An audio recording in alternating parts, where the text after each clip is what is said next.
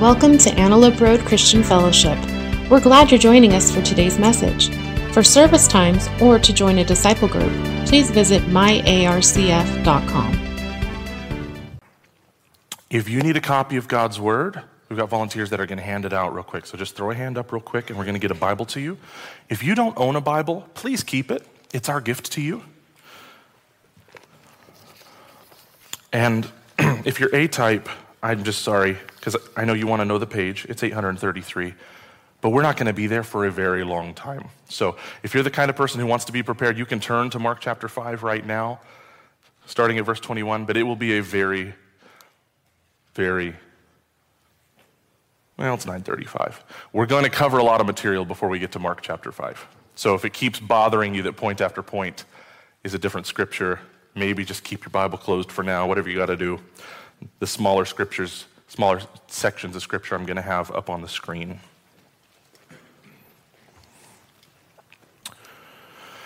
"76 years ago today,"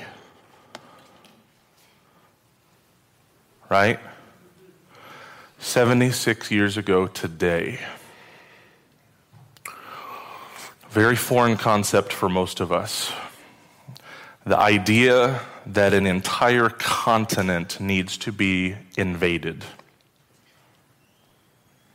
right? If you were too young in 1944 or born since, this is the work of the history books, or maybe we heard about it from our dad or our uncle who was there. Heard about it from our mom who read the papers and got the latest that way. Invading a continent? That sounds gargantuan. General Eisenhower believed we were going to lose 20 to 25,000 troops in the D-Day invasion. That was his estimate, not his worst fear, his estimate. The young men, boys really, 18, 19, 20, 21, from Canada, the UK, from the US, we're going to lose 20 to 25,000 of them in a battle that the front edge was only going to last 6 to 8 hours. By the mercy of God, casualties were far lower than that. But it had to be done. Allied powers believed there was no such thing as total victory in World War II just through air power or even through controlling the seas. Europe herself had to be liberated, or there was no point in calling it victory. The Allied powers eventually pulled out a win, only to find out some really awful stuff.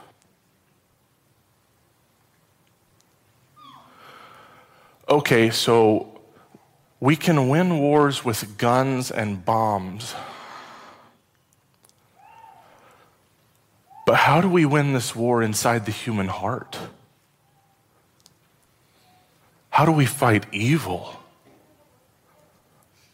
We realized as we got into concentration camps and discovered what only a very few people had their worst sneaking suspicions was happening, we realized there was a war that we felt ill-equipped to fight.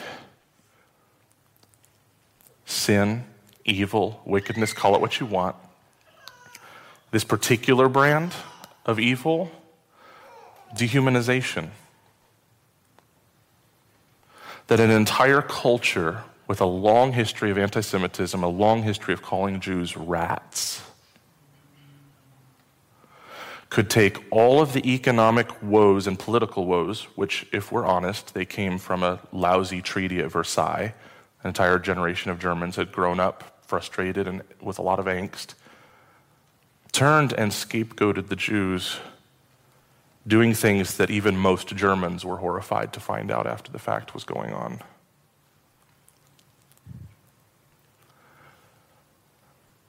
How do we fight this war? We figured out the bullets and bombs and boats. I think we figured that out, but what do we do?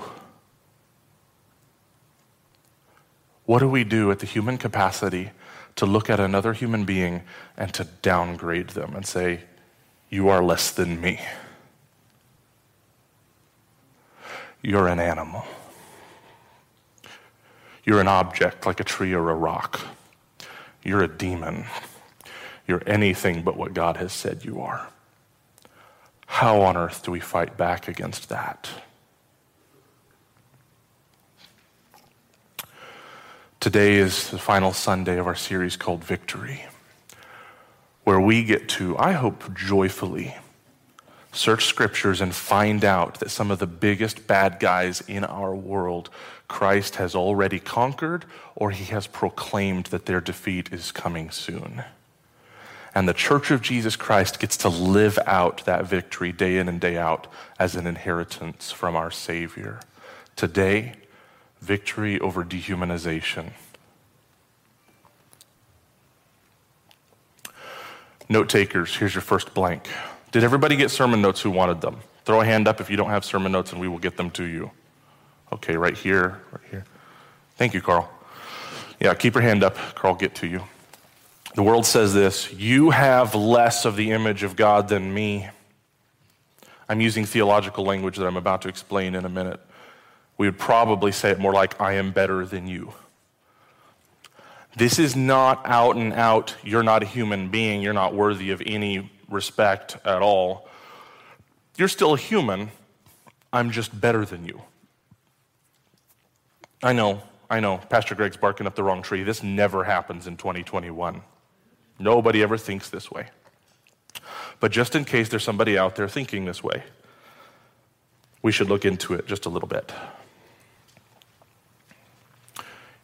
Here are some of the ways that this manifests, at least in my opinion. The list is probably a mile long. Abusive pay structures to employees, heavily addressed in the Levitical law, paying fair wages on time, especially to those who are poor. How do we treat people with disabilities? Are they less than if their productivity is less than somebody else? That's utilitarianism, right? You're still a human, you're just less than me. Political smears from the left to the right, things like deplorables. From the right to the left, psycho-libs or other things. Deplorables is one that's particularly creepy because deplore is a synonym for hate. Deplorable means, man, it's so easy to hate you. I don't know if you've caught up with the news the last 6 years or so, but hating the other side is quite easy. Quite easy. Belittling jokes. Chauvinism. If a man is fundamentally better or more important than a woman, do we have a problem? That was a good time to say yes. We have a problem. Extreme feminism. I say extreme because much of what's called feminism today isn't necessarily putting a woman over a man. But when you think that all men are less than, that's the same problem as chauvinism. It's just the other gender, right? If the genders are not equal, we have a problem. Racial slurs, right? Racial slurs don't necessarily label you something as less than human. It can just be, I'm better than you. And in Genesis 1, 26 through 28, God says, nope. Do you guys know the creator of the universe is quite eloquent? The world says you have less of the image of God than me, and God says, nope. Look at this. Moses is writing in the first chapter of the Bible. Then God said, let us make us, Father, Son, and Spirit. Let us make human beings in our image to be like us. So they look like us and they will be like us accordingly.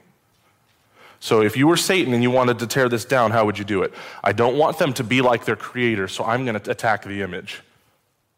I'm not going to let them know that they look like their creator.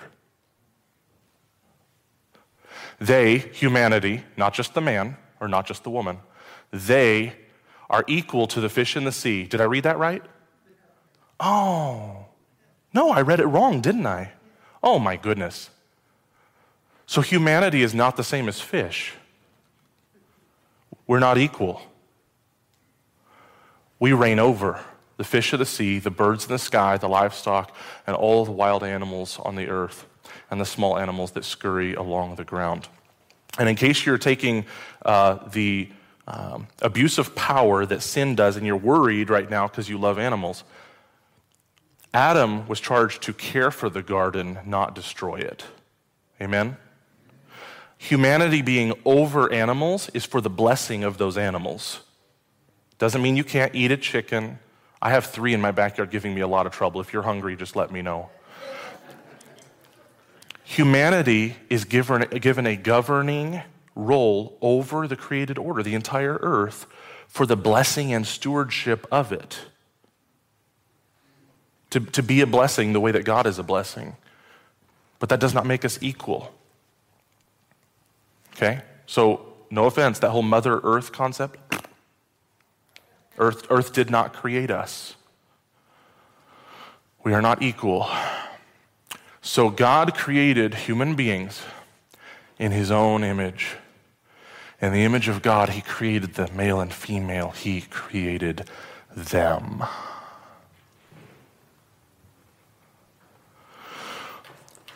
A lot of biblical scholars live in different places all over the world, so especially the last 500 years, but really before that. It became very common to take the biggest theological concepts and give them names in Latin, because the highly studied individuals, whether you're living your whole life in German or Italian or French or what have you, everybody knew a little bit of Latin. In the Latin Vulgate, this phrase is imago Dei, Dei of God. So no matter what country you're in, you read big books, and what language that book is, they're going to talk about Imago Dei. Entire books written on the Imago Dei. Why? Because if I'm not made in the image of God, what can you do to me? How can you treat me? How can I treat you? If there's not something divine stamped onto me, my Creator's fingerprints, there are tremendous problems that flow downstream from not having this doctrine solidly in place. The world says, you have less of the image of God than I do. And God says, say it with me, church, nope. The world says, you are a thing. You can call this objectification. You're just an object, you're a thing. Here are just a few examples. People who'd like to argue that abortion is a moral good got tired of losing debates to Muslims, Jews, Christians who kept going, no, abortion is terrible. They got tired of losing every part of the debate related to the humanity of a child in the womb. They could relabel fetus, but they're still losing the debate on when even the state of California says life is life. Heartbeat, brain waves, responsiveness to being pricked, or the ability to respond to pain. They were losing. So somebody came up with a personhood theory of a fetus to sidestep all these arguments. The personhood theory is this. Sure, it's a human, but humanity doesn't confer personhood automatically. You're not necessarily a person just because you're a human.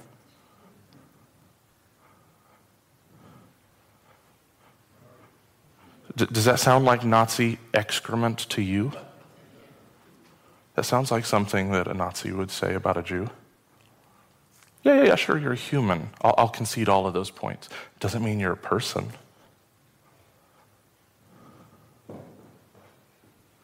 This is a way of telling you that your child is a thing. Pornography. Not only am I going to reject God's beautiful provision for what sex is supposed to be, I'm going to throw out a woman's creativity. I'm going to throw out her hopes and dreams. I'm going to throw out her intellect. I'm going to throw out her capabilities. And I'll just use a picture of her for selfish means. I don't want you I just want what you can do for me. So it's perilously close to sex for money. You're just an object. And we do this in the name of freedom of speech. That's what our government has decided. Freedom of speech is what allows us to objectify other human beings, and it doesn't matter how much data comes down the pipe of men in prison who have raped and murdered women, that virtually all of them had extreme pornography addiction. It doesn't matter how often we prove it. We're just going to keep drinking it up. Because you are a thing. And I'm a willing participant, because if I'm a thing and I'm insecure about how pretty I am, I'll just put my picture out there on the interwebs, see how many likes and shares and get all that validation I didn't get when I was growing up. I'll be a thing for you. If you'll give me affirmation that I am beautiful, that I'm worth something, I'll degrade myself. I will. This is abuse in all directions, folks. Or what about actually purchasing and selling, using and abusing a human being for their labor, for sex? Is that not making somebody an object? You're just a thing. You're not a person. You're not made in the image of God. You're just a thing. In Matthew 26, God says, nope. Listen to this, if you've never read this part of the Bible in particular. Then Judas Iscariot, one of the 12 disciples, went to the leading priests and asked, how much will you pay me to betray Jesus to you? And they gave him 30 pieces of silver. From that time on, Judas began looking for an opportunity to betray Jesus.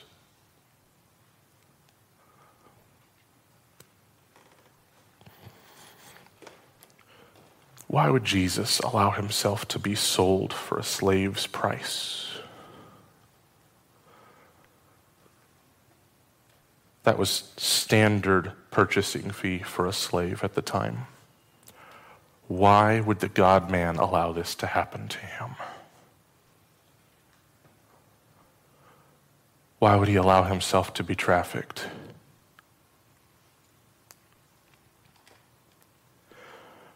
Because he's going to experience every horrifying thing that we deserved in our sin. He's going to go to a cross that allows the forgiveness of sin so humanity can be reconciled to the Father. A reconciled humanity, an adoption where he's our Father and we are sons and daughters of the Most High. Wow, that sounds like I finally know who I am. I'm an adopted son of the Most High, and I only got there because he went to his cross.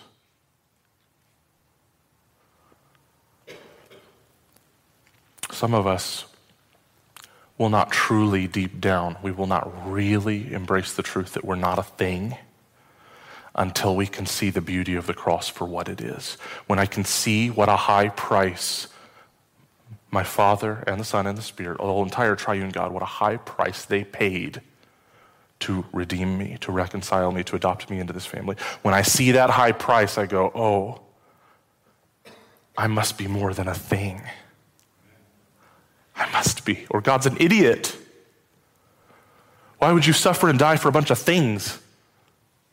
For a bunch of robots or rocks or trees? Why would you go through that? There must be something that I'm not seeing. Something my dad didn't affirm in me. Something the abuse that I've experienced beat out of me. Maybe I used to think I was worth something, but I don't anymore. And why is Jesus treating me with such love and affection? Why would he save me? I must be more than a thing.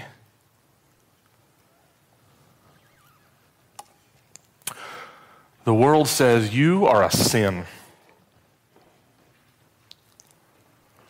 You are the bad thing that you did. You're a sin.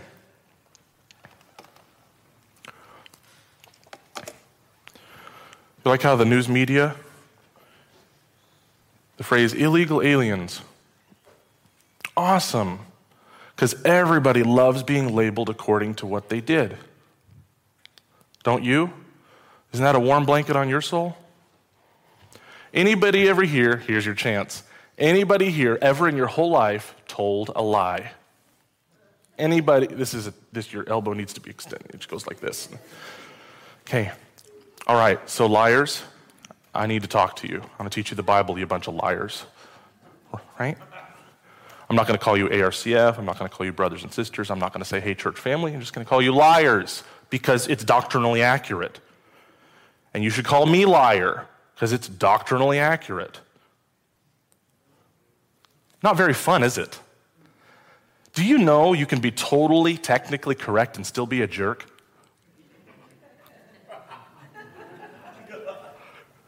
If you have a lot of bumper stickers on your car that are in all caps, you might not know that. That might be new information for you. So, I think I've shared with you guys before, I saw this bumper sticker. I've seen it only once, and I just belly laughed. I was driving around downtown, and somebody had this big bumper sticker that in all caps said, extreme inflammatory opinion. Well, I don't know who this is, but their sense of humor is amazing.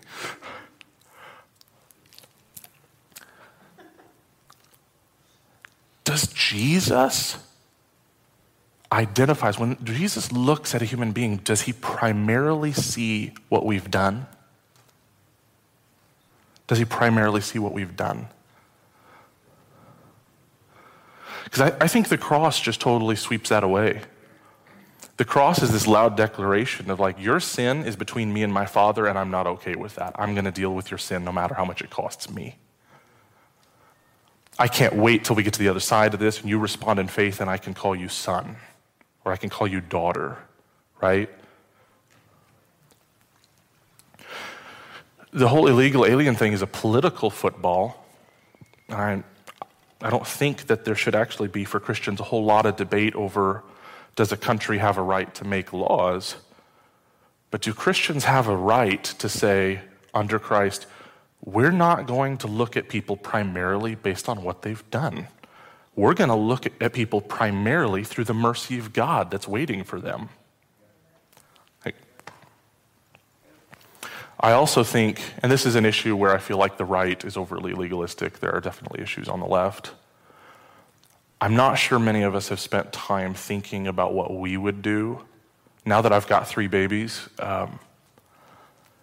if I think about America degenerating into an 8-way civil war and drug cartels control different neighborhoods, I need you guys to know that I love you. I need you guys to know that I love my country. But if bullets are flying and people are dying everywhere, Cabrina, Gabriel, and Abigail, 2 of them under my arm, 1 of them under Emily's arm, bye. There are people every single day that physically walk away from countries they love because their country has become a hellhole. Some things deserve more Christian compassion and less politicization. Some things deserve a little bit more humanity. What about a woman who's chosen to abort? Or a boyfriend or a husband who pressured her into it, maybe drove her there? The church is more than capable, because our Savior does it, of saying, this baby was a human life, this was absolutely, completely, morally wrong. And at the same side say, hey, our gospel is one of mercy and grace, and there's nothing that anybody has ever done that was so wrong that it was more powerful than the cross. We get to say both of those. In fact, we have to, because that's what the book says. Your name is not aborter or murderer. Like, that's not who you are. If it was, all the church kids would have a big problem with Moses, because when I mention Moses, the first thing to your mind is not that he killed a guy. He talked with God face to face. His face shined. He led the parting of the water. Wow, we think of all these cool things, and he was a murderer. Well, yeah, but I mean, come on. He did some cool stuff too. What about David? Well, David, he slaughtered a bunch of Philistines and he did this. And oh my gosh, wow, David's so awesome. Yeah, don't you remember the Bathsheba incident? Well, everybody does something wrong. Yeah, but do you know why he killed Uriah? Because he'd already slept with his wife and was trying to hide a pregnancy. Ooh, yeah, right? If we don't have a merciful God, you get cuts in the line to hell for that kind of stuff. All in line, trying to get into hell. They're like, oh, David's here. Oh, David, here, you go to the front. That was shady. And that's the man after God's own heart. God over and over again, because he has justice, but he is love. That's what the Bible says. He is love. Is choosing to say, yes, you sinned, and no, that's not who you are.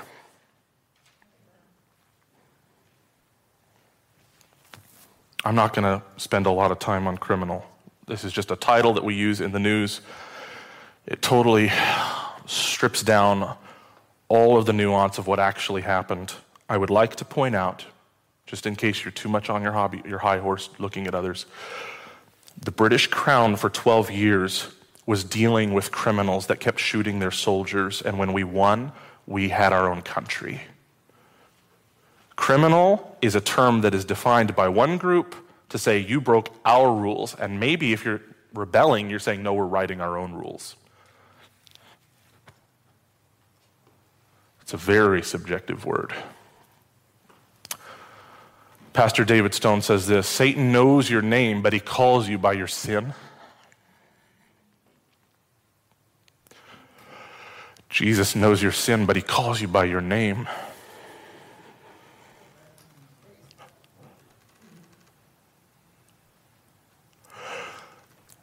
Church family, who do we want to behave more like?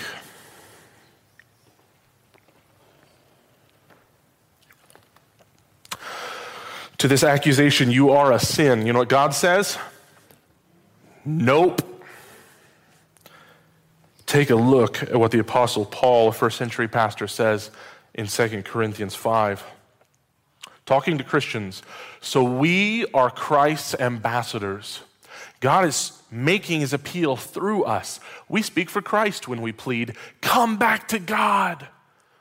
For God made Christ, who never sinned, to be the offering for our sins so that we could be made right with God through Christ.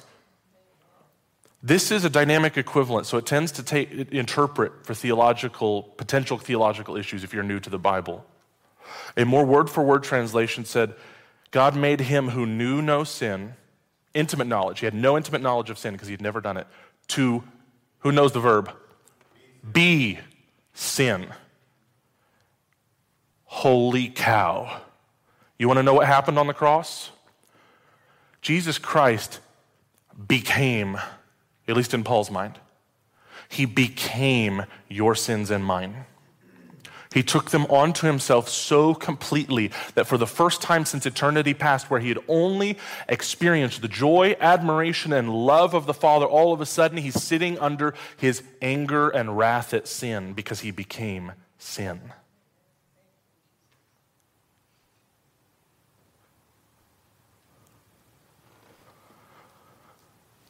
So how are you supposed to be a sin when Jesus already did that? Huh? Did you find some sin that Jesus forgot to drag with him to the cross? He left one behind? And you have access to this one sin, this one thing that really bothers you, that gives you the most shame.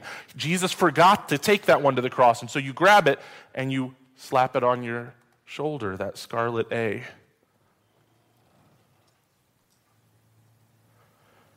You can only be named for a sin if Jesus forgot to die for that. Is Jesus forgetful? Is he stupid? Is he wicked? He's going to die for everybody else's favorite sins, but he's not going to die to wash away yours. You can't be a sin. Really, except one way. Are you guys ready for the bad news? Jesus, I know you died for all sins. I just have no interest in receiving that gift whatsoever. I'd rather pay for my own sins, even though they've already been. I'm reconciled to the Father if I desire that gift and I want it, but I'm just not interested. I can keep my sins on me if I want to. That's free will. God's not going to force us to love him, or to joyfully submit to his leadership over us. That's the only way. Everybody spends so much energy talking about heaven and hell, like, oh, this is where everything's happy and this is where everything's sad. That's one way to look at it. There's another way to look at it. Heaven is the place for everybody who is excited that Jesus is in charge, gladly submitting to the lordship of Christ because we trust him. Hell is where you go when you do not trust him to be in charge and you say, I want to do it my way. It's about perceived autonomy in part. The world says, you're a sin. God says, nope. The world says, you're an animal. This is Oda Benga. I forget which country he's from, I believe Togo. He spent 2 years in the zoo in the Bronx, New York, on display from 1904 to 1906.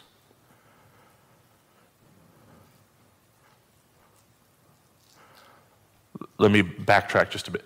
He was on the other side of the bars. He did not pay a nickel, come through, eat a ham sandwich, and leave when the kids were getting fussy. He was inside the zoo.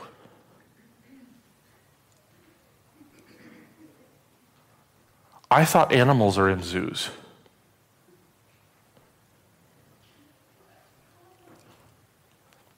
And this is the start of the 20th century when we are waving all these flags called progress.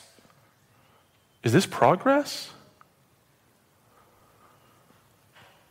When you drink deeply of atheistic evolution and you go, yeah, this is true, within 40 years, this is what you get.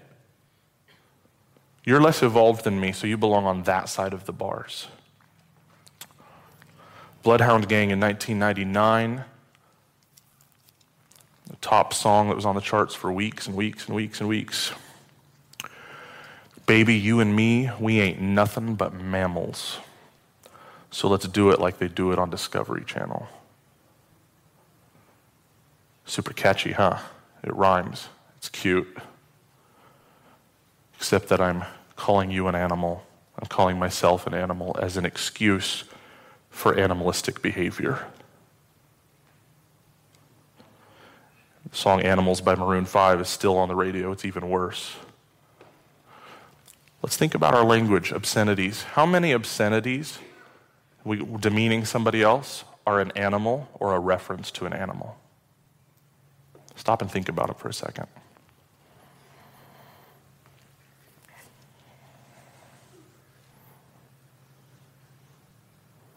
It's the one time in church where you don't want to have an out loud sharing time.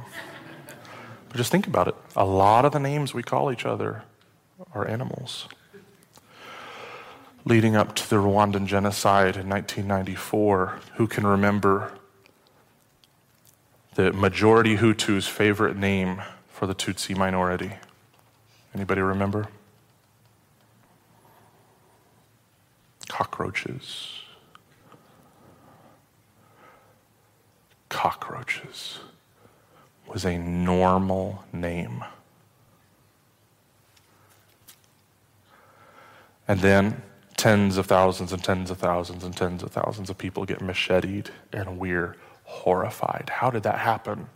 Well, what do you do to cockroaches, folks? You squish them, and no, you don't feel guilty about it. I spend a long time telling myself that you're an animal, telling you that you're an animal, and then my animalistic behavior really shouldn't surprise. Do you know what God says? Say it with me, church. Nope. 800 years before Jesus, the prophet Isaiah said this, but he was pierced for our rebellion. Who's the he? Jesus was pierced for our rebellion, crushed for our sins. He was beaten so we could be whole. He was whipped so we could be healed. All of us, like sheep, have strayed away. We have left God's paths to follow our own. Yet the Lord laid on him the sins of us all. That's Day of Atonement language, where the priest would put his hand on the head of the animal, symbolically passing on the sins of the people to the animal. It could also be scapegoat language, confer the sins of the people onto the scapegoat. So this animal's either going to get slaughtered or run out of the camp. Either way, it is a symbol of the sins being dealt with elsewhere, so humans don't have to suffer the consequences of their sin. God mercifully provides a lamb. Who's Isaiah talking about? He was oppressed and treated harshly, yet he never said a word. He was led like a lamb to the slaughter, and as a sheep is silent before the shearers, he did not open his mouth. Especially if you're not sure yet what you think of Jesus, I need you to know Jesus was already treated like an animal. He allowed it. He saw the joy that God had for him on the other side of the cross. He saw all these children redeemed to himself, and he submitted to it. Father, not my will, but yours be done. Why on earth do you need to be treated like an animal when Jesus already has been? He allowed himself to be treated like an animal to reconcile you to God, so that in part, one of many blessings that flows out of that, you'll know who you are and know how valuable you are. Guys, the emperor has no clothes. Every Disney movie for 30 years has been trying to say you're special, you're a snowflake, you're awesome, and there's been no foundation to the claims that they make. Why are you special? Why are you awesome? There's no foundation given, because Disney's going to cut out a bunch of their customer base if they say, well, the Bible's true. They're not going to say that. They don't believe it. What is special about a human being? Except that angels are not made in the image of God. Animals are not made in the image of God. Rocks and trees are not made in the image of God. The stars and the planets are not made in the image of God. Nothing else in all of creation is made to look like Yahweh except humanity. That's where our value comes from. Augustine, again, I've told you guys this before, Augustine said that the human heart's like a flower. The love of God is like the sun, and we respond by what? Blossoming and growing and opening up. I have value. As soon as I feel loved by God, I can respond, oh, this is what I was created for. The world says you are a sickness. I'm running out of time here, so I'm going to be quick. The way we deal with mental illness, again, run back through your head 100 years back of all of the slurs, the ways that we demean somebody, and a lot of times, just 30 years previous, that was a clinical term for somebody with mental illness. Over and over again, psychiatrists and others are having to come up with new terms for mental illness because we keep turning them into slurs. This is the product of the Enlightenment. We believe that brain first, logic first, if I can understand it, that's above all else. And so if you don't have the mental capacity that I have, I see you as less than me. Maybe even less than human. Somebody addicted to drugs, how many names do we have for a person addicted to drugs? Countless. Or severe emotional wounds. You are your sickness. Mark 21:43, Mark 5:21-43, God says, nope. And I'm going long, but this is the most important story of all. So Mark 5. I'll try to go through and minimize the commentary, even though this is such a precious section. Mark 5:21. Jesus got into the boat again and went back to the other side of the lake, where a large crowd gathered around him on the shore. Then a leader of the local synagogue, whose name was Jairus, arrived. When he saw Jesus, he fell at his feet, pleading fervently with him. "My little daughter is dying," he said. "Please come and lay your hands on her. Heal her so she can live." Jesus went with him, and all the people followed, crowding around him. A woman in the crowd had suffered for 12 years with constant bleeding. She had suffered a great deal from many doctors, and over the years she had spent everything she had to pay for them. But she had gotten no better. In fact, she had gotten worse. She'd heard about Jesus, so she came up behind him through the crowd and touched his robe. I have to interrupt here. There was a common Jewish belief at the time. There was a saying that even the tassels of Messiah's robe would heal. So this is with her physical action, she is saying, "I believe we have found Messiah." This is not just some random, this is an explicit statement of faith. For she thought to herself, "If I could just touch his robe, I will be healed." Immediately the bleeding stopped, and she could feel in her body that she had been healed of her terrible condition. Jesus realized at once that healing power had gone out from him, so he turned around in the crowd and asked, "Who touched my robe?" His disciples said to him, "Look at this crowd pressing around you. How can you ask, 'Who touched me?'" But he kept on looking around to see who had done it. Then the frightened woman, trembling at the realization of what had happened to her, came and fell to her knees in front of him and told him what she had done. And he said to her, "Hey, sicko, your faith has made you well." Did I read it right? No? Oh man, public school. Whew. My reading skills. What does he say? What's the word? What does he call her? Daughter. Oh my goodness. Familial adoption language. A daughter, your faith has made you well. Go in peace. Your suffering is over. I'm going to skip the rest, but Jairus' daughter gets raised from the dead. It's amazing. I wanted you to see the context that everyone else, Jairus in particular, is wanting Jesus, hurry, hurry, hurry, hurry. And Jesus knows how to stop, how to slow down, and to be present with somebody else who's hurting, that needs to be seen, that needs to be validated, that needs to be told who she is and what she is, that she's not just a sickness. It's not on the slides, but it's in your note. I want to encourage you to go through this list of how to humanize somebody, and I'd like for you to really think and pray about this list this week, and then go take action. Go take action on how to humanize somebody. I'm going to tell you one story, and then we're done. By done, I mean we're doing announcements.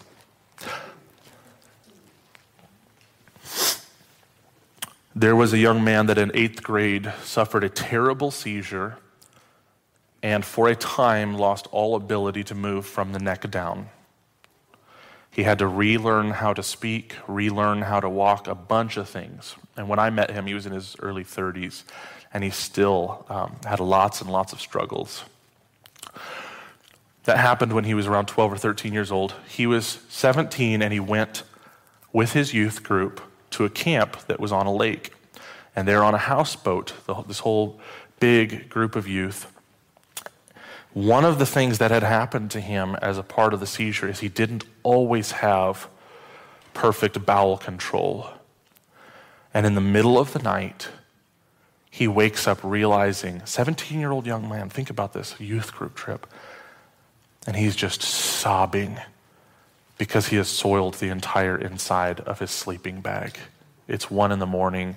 He has no idea what he's going to do. So he just lays there in his own stuff, stuffing his pillow against his face, trying to hold in the sobs. He can see the look on other teenagers' faces. He can hear all these conversations before they happen. I am going to get found out. This is the worst possible thing that could happen. Another 17-year-old young man heard him crying and woke up and said, "Chris, what is it?" And he was a good friend, so he told him. He knew that sometimes he had problems. He said, I've messed myself in my sleeping bag. I have no idea what to do. Everyone's going to find out, whatever. And one 17-year-old young man picked up another 17-year-old man who really didn't even have the best ability to walk at the time, and got him into the shower and stripped him down and cleaned him like you would your own 3-year-old. And he said, Chris, it's going to be okay. No one's going to find out. We're going to get you cleaned up. I have an extra sleeping bag. We're going to get back to sleep. No one's going to know.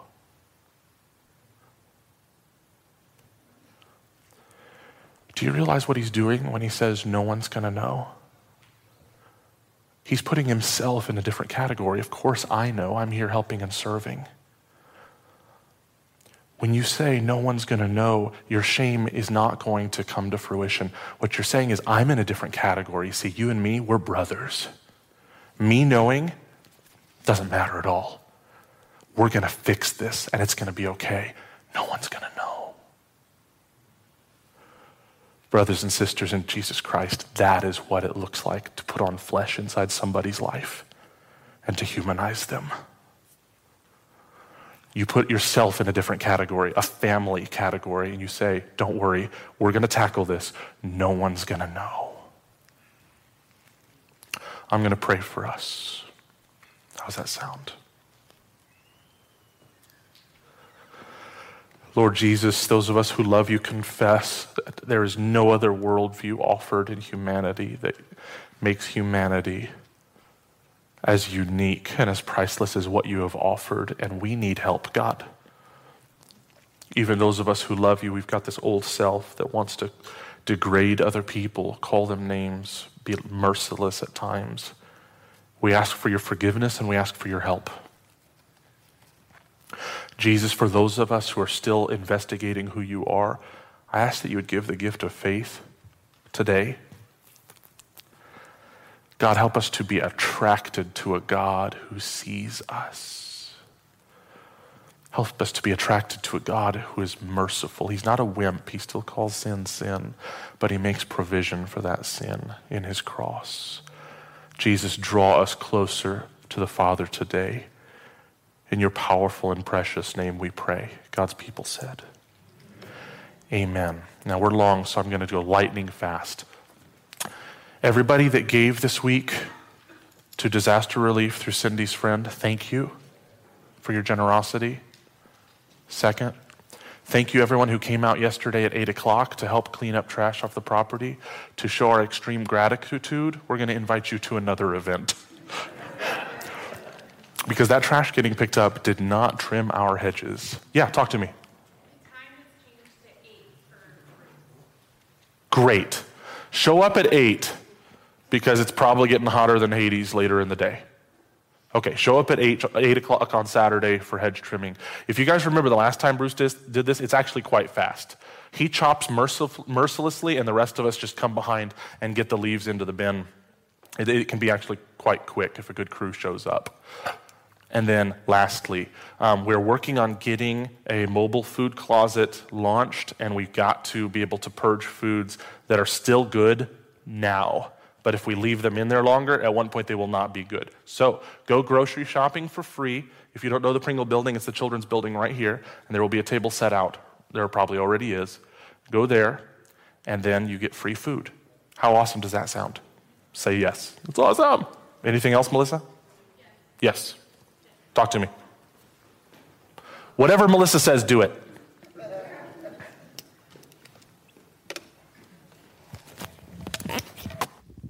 Okay, I won't be long, I promise. This is a bulletin. There's stuff in it. The fireworks booth is coming up at the end of this month. The 20th is when it opens, and we really need some help this year. We need help every year, let's just be honest. We've got sign-ups in the back to help for a shift. There's 4-hour shifts, and you get some perks with it. We try to bribe you to come. And then on the 30th of June, we're going to have fireworks night. Normally it's on a Sunday night, but the 4th of July is on a Sunday, so we're not going to do that this year. We're going to do it on a Wednesday night. So just kind of have that in your calendars. And I did want to really express my thank you for those of you that came out yesterday to clean up that property. The Facebook groups that I posted it in through Citrus Heights, our community really felt cared for yesterday. And actually about 25 people on the property cleaning up, half of them were from the community. So it was a wonderful time, and I just really appreciate those of you that came out to help clean up, and hopefully it doesn't get that bad again, so we'll keep maintenance going. So that's all I have. Love you guys. Go get food. Go get food.